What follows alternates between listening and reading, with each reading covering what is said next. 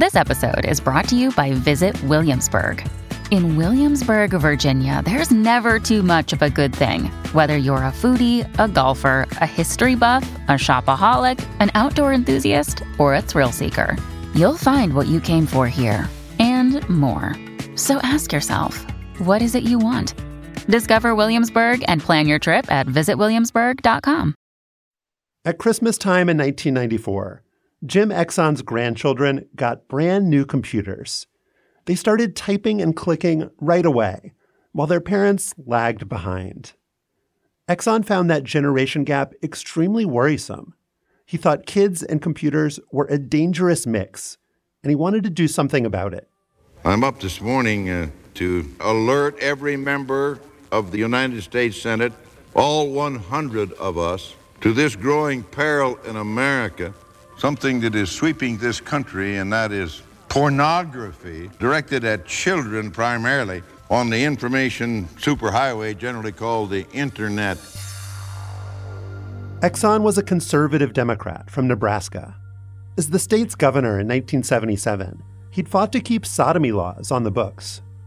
8 years later, in the Senate, he questioned Frank Zappa at a hearing on rock lyrics. I must confess that I never heard any of your music to my knowledge. I would be more than happy to recite my lyrics to you. In 1994, Exon tried to pass a bill that regulated obscenity on the radio and television. That effort failed. But 1995 was a new year, the moment when the internet became mainstream. I happen to believe the whole computer internet system is the most important, the most revolutionary development since the printing press. With more Americans going online every day, the 74-year-old senator seized his opportunity. Senator James Exon has proposed a controversial law imposing a 2-year prison term for anyone sending obscene messages down the internet. I'm mostly concerned about our children. Exon's bill was called the Communications Decency Act, and he had a bold strategy to get it passed. First, he compiled a whole bunch of pornography, not softcore material, but stuff from the internet's darkest corners. He then placed those printouts inside a blue binder with a bright red caution label on the front. This is the Blue Book. This is a sample of what is available today free of charge. Click, click, click on the computer. Exon brought his blue binder to the Senate cloakroom and urged his colleagues to take a look. As many as 30 of them flipped that binder open. Inside, they saw a collection of disturbing sexual images, a picture of a woman tied up, getting burned by cigarettes, and a photo involving a German shepherd. On June 9th, 1995, Jim Exon carried that binder onto the Senate floor and addressed the American people. Let me read through in the form of pictures that have been taken on computer screens on the internet. I have several pages of them here that I'm going to just go through some of them. Multimedia erotica, erotica fetish, nude celebrities, pictures black, erotic females. The senator from Nebraska kept on going for more than 2 minutes. Hamster, duct tape, bestiality, hamster, duct tape, 2 of those. Occasionally, he marveled at what he just read. Here's a good one. Erotica cartoons. Page after page after page on screen after screen with a click, click, click. Civil liberties groups thought Jim Exon's Communications Decency Act was a travesty, that it would destroy free expression on the internet. The U.S. Senate didn't see it that way. On June 14th, 1995, the anti-porn measure got approved in a landslide, 86-14. When it was all over, Exon said that he'd gotten yes votes from all but one of the senators who'd peeked inside that blue binder.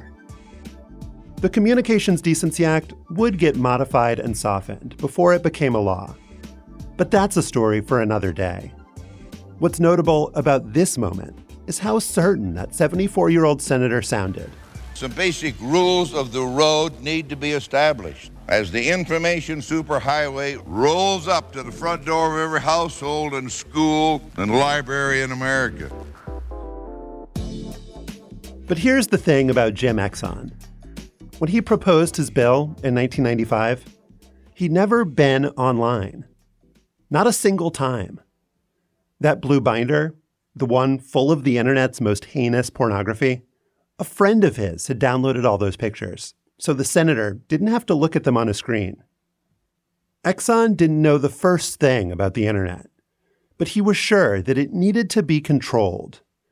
And since the internet was more chaotic than radio or television, the regulators would need to take a firmer hand. The people building and shaping the internet saw all that chaos as a feature, not a bug. I think there was a lot of us who had this idea that this was going to be a democratic revolution. Donna Hoffman is a professor at George Washington University. She was one of the first academics to research what people did online. Anyone who had something to say with very little investment could go out there and get it said. Yeah, this idea that this was going to change everything. All of that freedom meant an open playing field.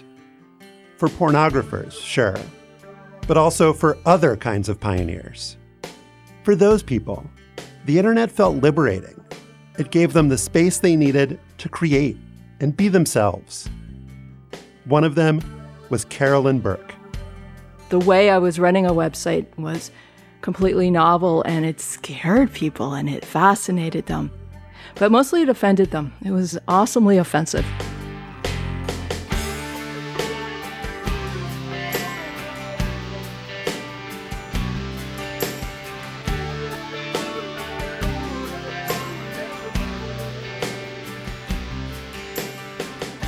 On this week's show, I'm going to tell the story of a woman in Toronto who invented a part of the online ecosystem that today feels like it's always existed.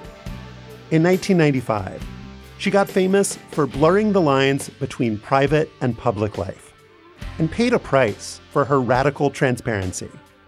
This is the season finale of One Year, 1995. Carolyn's Diary.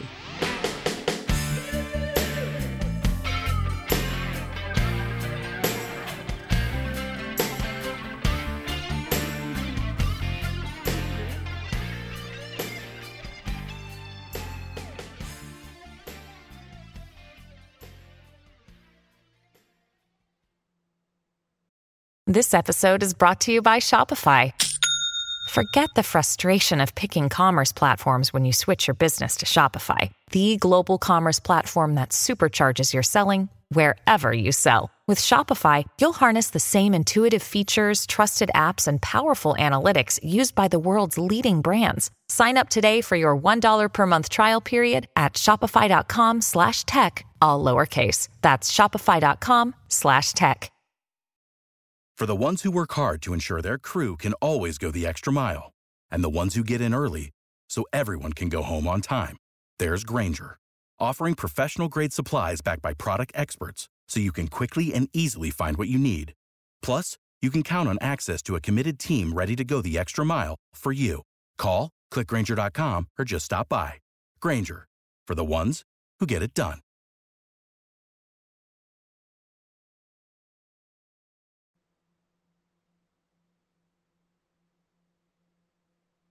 Carolyn Burke was born in the mid-1960s in a small town outside Toronto. Her earliest memories are of not fitting in. There was an art class in like grade 2 or 3 or something, I don't know. And they took remember mural paper? It's like 5 feet wide, and one of the teachers cut it up into enormous jigsaw puzzle pieces, and every kid got a piece, and you could draw on it whatever you wanted, and then they put it all back together. And I spent 2 days with a ruler drawing lines on it, carefully, meticulously. And it went up on the puzzle, and I looked at it, and I just thought, that is so different from what everyone else is doing. I don't get it. Everyone else is drawing, flowers and birds. How did they all know to draw flowers? I have no idea.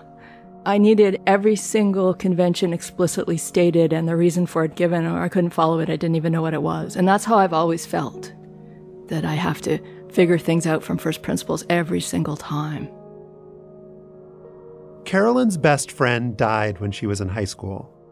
After that, she withdrew from the world almost completely. I just cut myself off from everybody. I'd basically given up on ever making friends again and fell into my own internal space. The more time passed, the more certain she felt that no one understood her, especially her parents. This is, I don't know, maybe it's mean. I found it useless to know them. They didn't help me in the world. They didn't help me emotionally as a person. And they just expected things from me. She left home at 16 to enroll at the University of Waterloo. Away at school in the early 1980s, she opened back up to human connection. I really started to make some friends there. People who thought a little bit like me, questioning everything and willing to read a lot to learn. There was one person in particular she felt drawn to. His name was Peter. And I followed him around and talked to him and told him that I wanted to be a couple with him.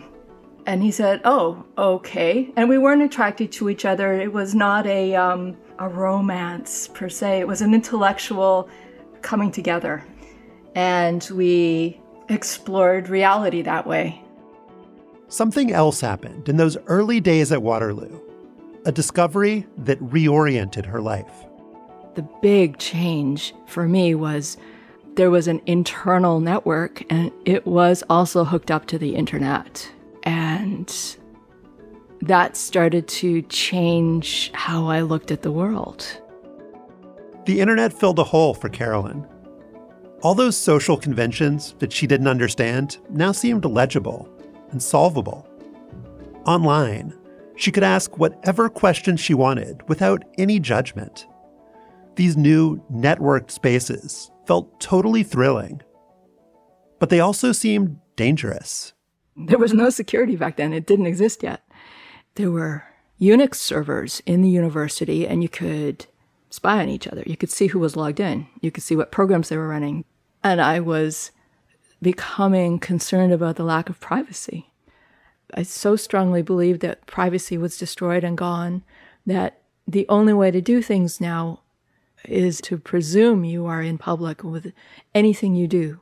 Even if you're sitting at a window staring out at the ocean, assume that there's a satellite watching you. Not because you're special or interesting, but because they're watching everybody. They. In the early 90s, Carolyn moved to Pittsburgh to study philosophy at Carnegie Mellon. Peter stayed behind in Toronto. To help pay her tuition, they started a company that built email servers and websites. I was running a business selling stuff that no one had heard of.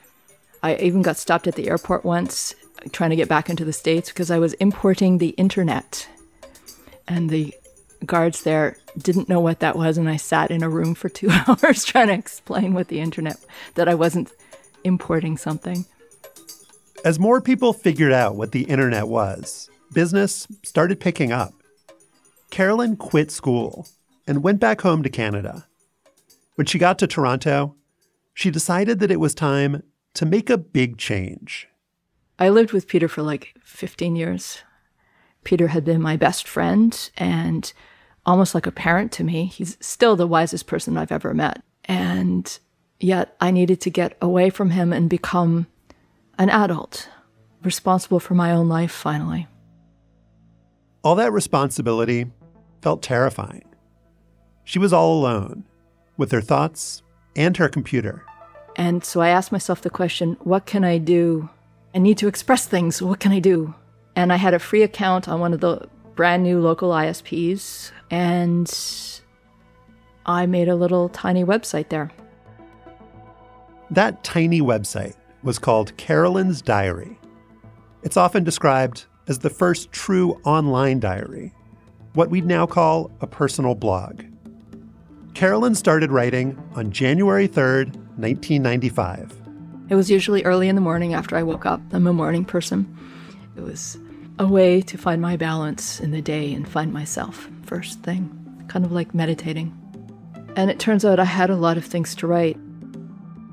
Her first entry was about the importance of telling the truth and how holding back felt like selling out her ideals.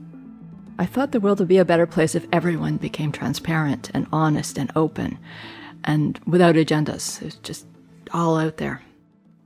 In the days that followed, she unburdened herself. She wrote about loving and hating Peter and about drinking too much. She said that she was afraid of leaving behind a hole in the universe of such minor size that no one would ever know her. And she confessed that, as a child, she'd fantasized about murdering her parents, only to realize later that they weren't monsters, just boring adults. One thing that's true, and perhaps the only thing that was universal throughout the diary, was when I sat down and started writing, after I had written whatever it was I needed to write, I was happier. Always made me feel better. Not necessarily great, but there was always this sense of having addressed my heart properly. The World Wide Web was a new medium, and Carolyn was helping to shape it. LiveJournal and Blogger wouldn't launch for another 4 years. Her tiny website would create a template for confessional blogging, a series of dated entries, one after the other, on and on down the page. And so a lot of the time I was playing around with HTML, then learning how to embed a graphic, and then learning how to change the font or how to change a background color. So as I was learning all of these bits of technology, they were showing up in the diary as it wasn't just writing, it was art. In the beginning, the only people reading Carolyn's diary were a handful of friends with internet access.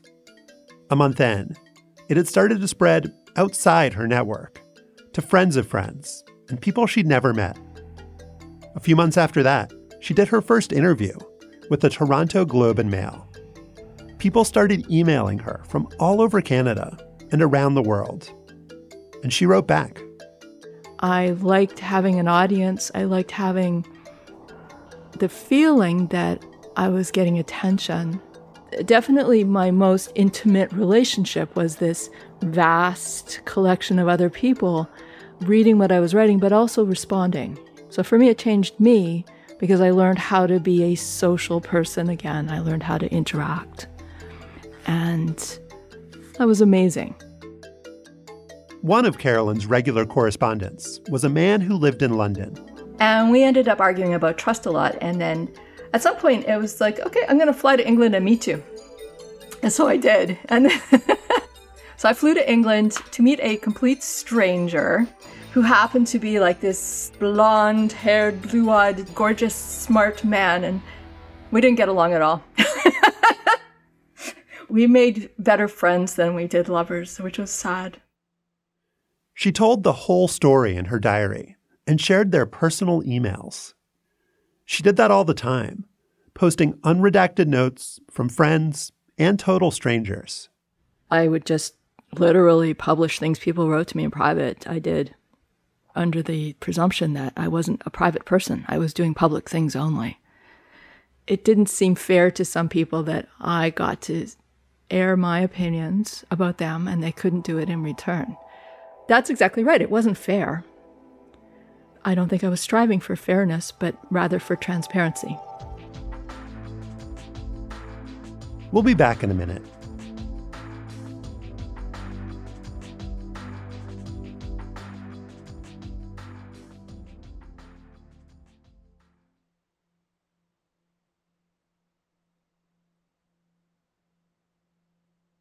Carolyn's diary had started out as an intimate internal monologue.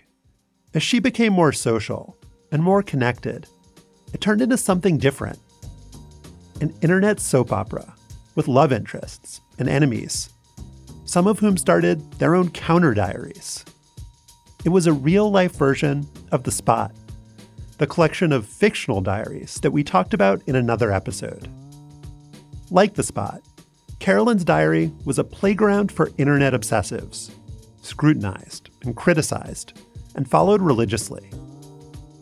Within a year, she had 100,000 regular readers. Carolyn was internet famous. By 96, I was in the media all over the place, and there was this whole project called 24 Hours in Cyberspace. For one day, 150 photographers around the world are documenting how computer technology is being used in everyday life. Cyberspace is a place between my computer and your computer, and something happens in between. And it's something that I think is starting to change society in very dramatic ways, and that's what we've asked our photographers to try to capture over the next 24 hours.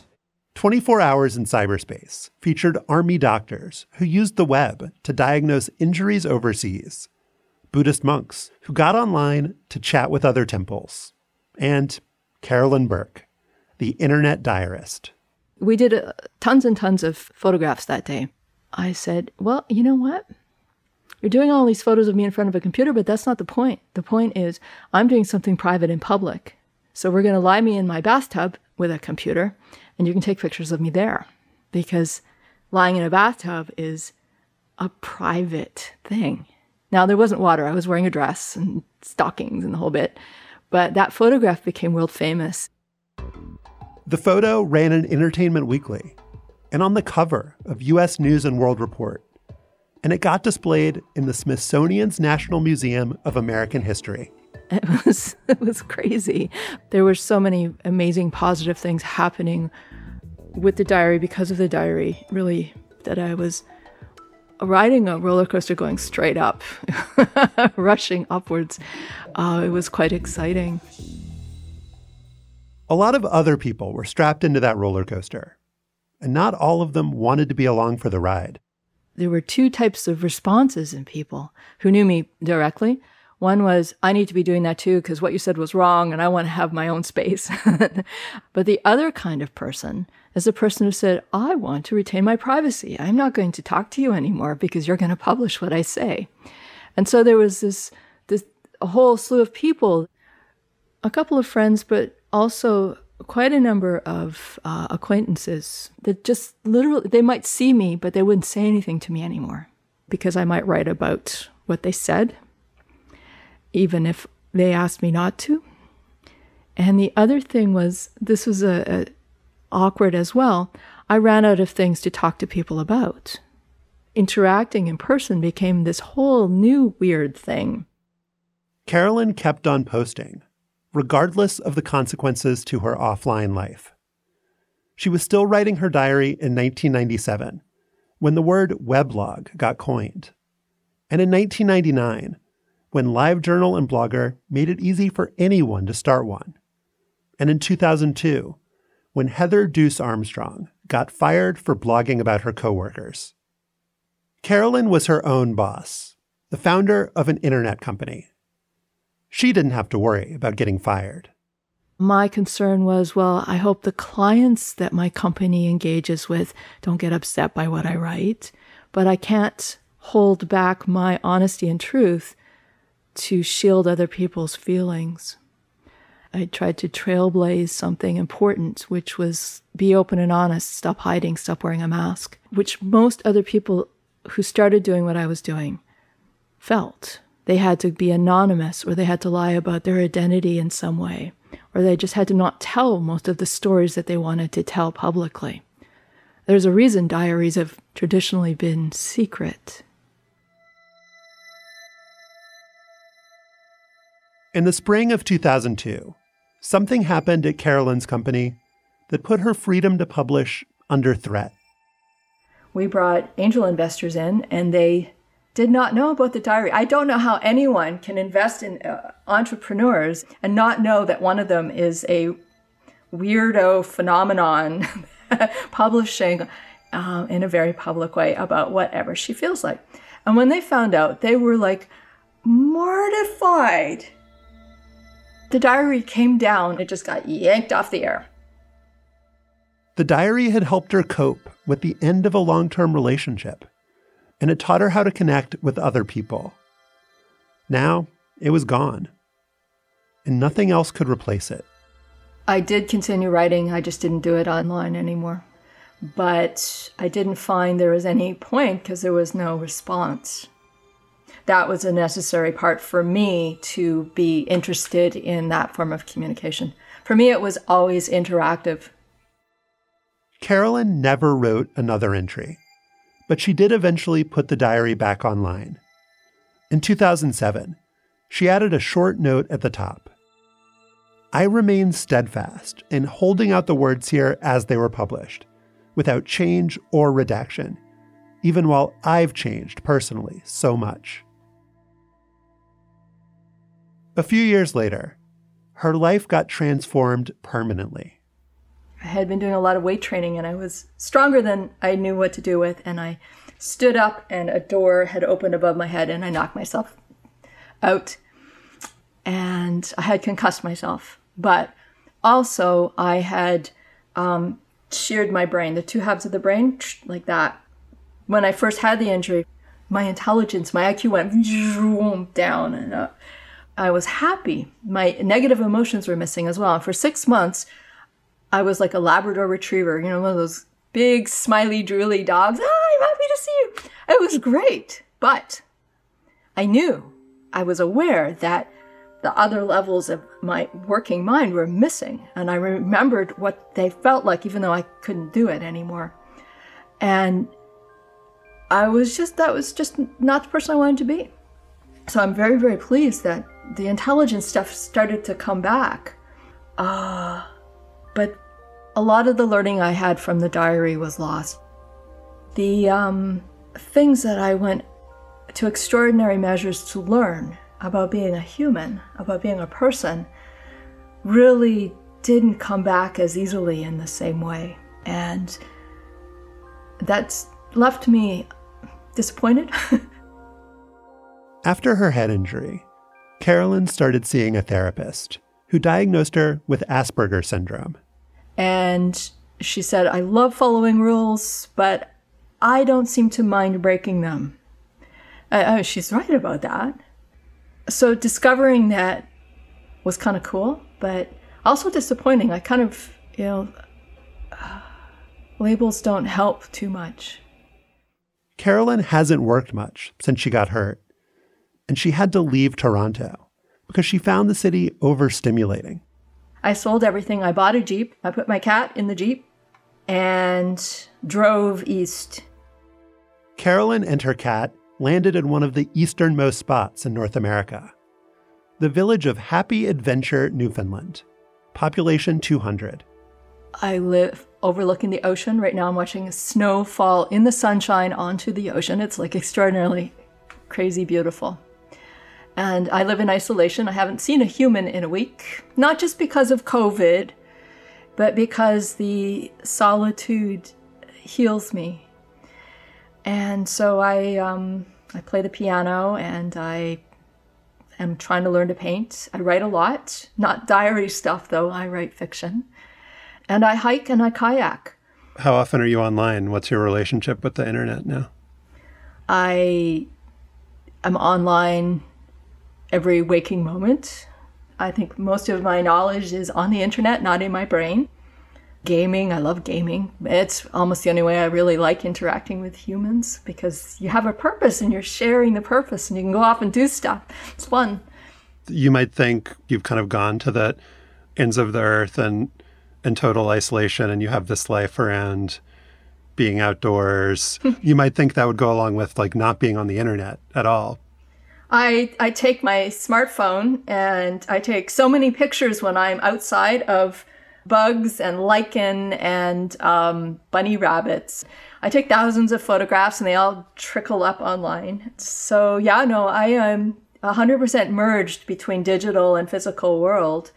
I love that. The creation of the internet is the best thing that ever happened to me. And that continues to be true. It's freedom.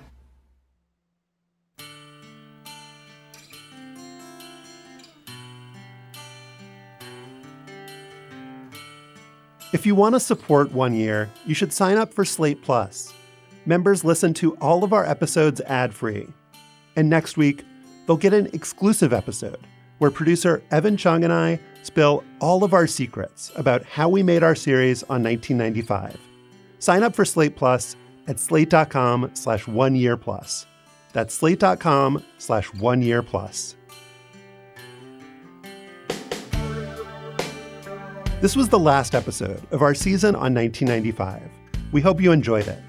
And if this is your first time listening to 1 Year, we've got a whole other season on 1977 that you should check out.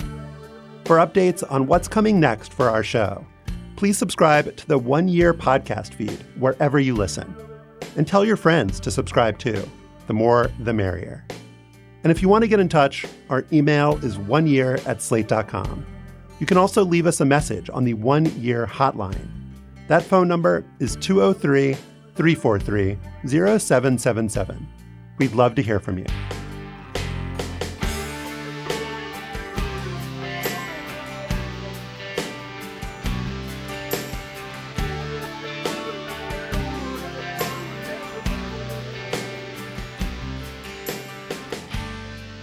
This episode was produced by Evan Chung, Madeline Ducharme, and me, Josh Levine. Additional production help came from Shana Roth. This episode was edited by Laura Bennett. Editorial direction by Lowen Liu and Gabriel Roth. Our mix engineer is Merritt Jacob. The artwork for 1 Year is by Jim Cook. You can read Carolyn's diary at diary.carolyn.org. Thank you to Peter Fruchter and Rohan Jayasekara. And special thanks to everyone who helped make this season of 1 Year possible. Jared Holt, Christina Cauterucci, Allison Benedict, Alicia Montgomery, Derek John, Susan Matthews, Rosemary Belson, Ayman Ishmael, Benjamin Frisch, Holly Allen, Katie Rayford, Asha Saluja, Amber Smith, Cleo Levin, Bill Carey, Seth Brown, Rachel Strom, June Thomas, Chow Tu, Erica Timms, Mona Ducharme, Karen Fjellman, Michael Seidman, and Jessica Seidman. Thanks for listening.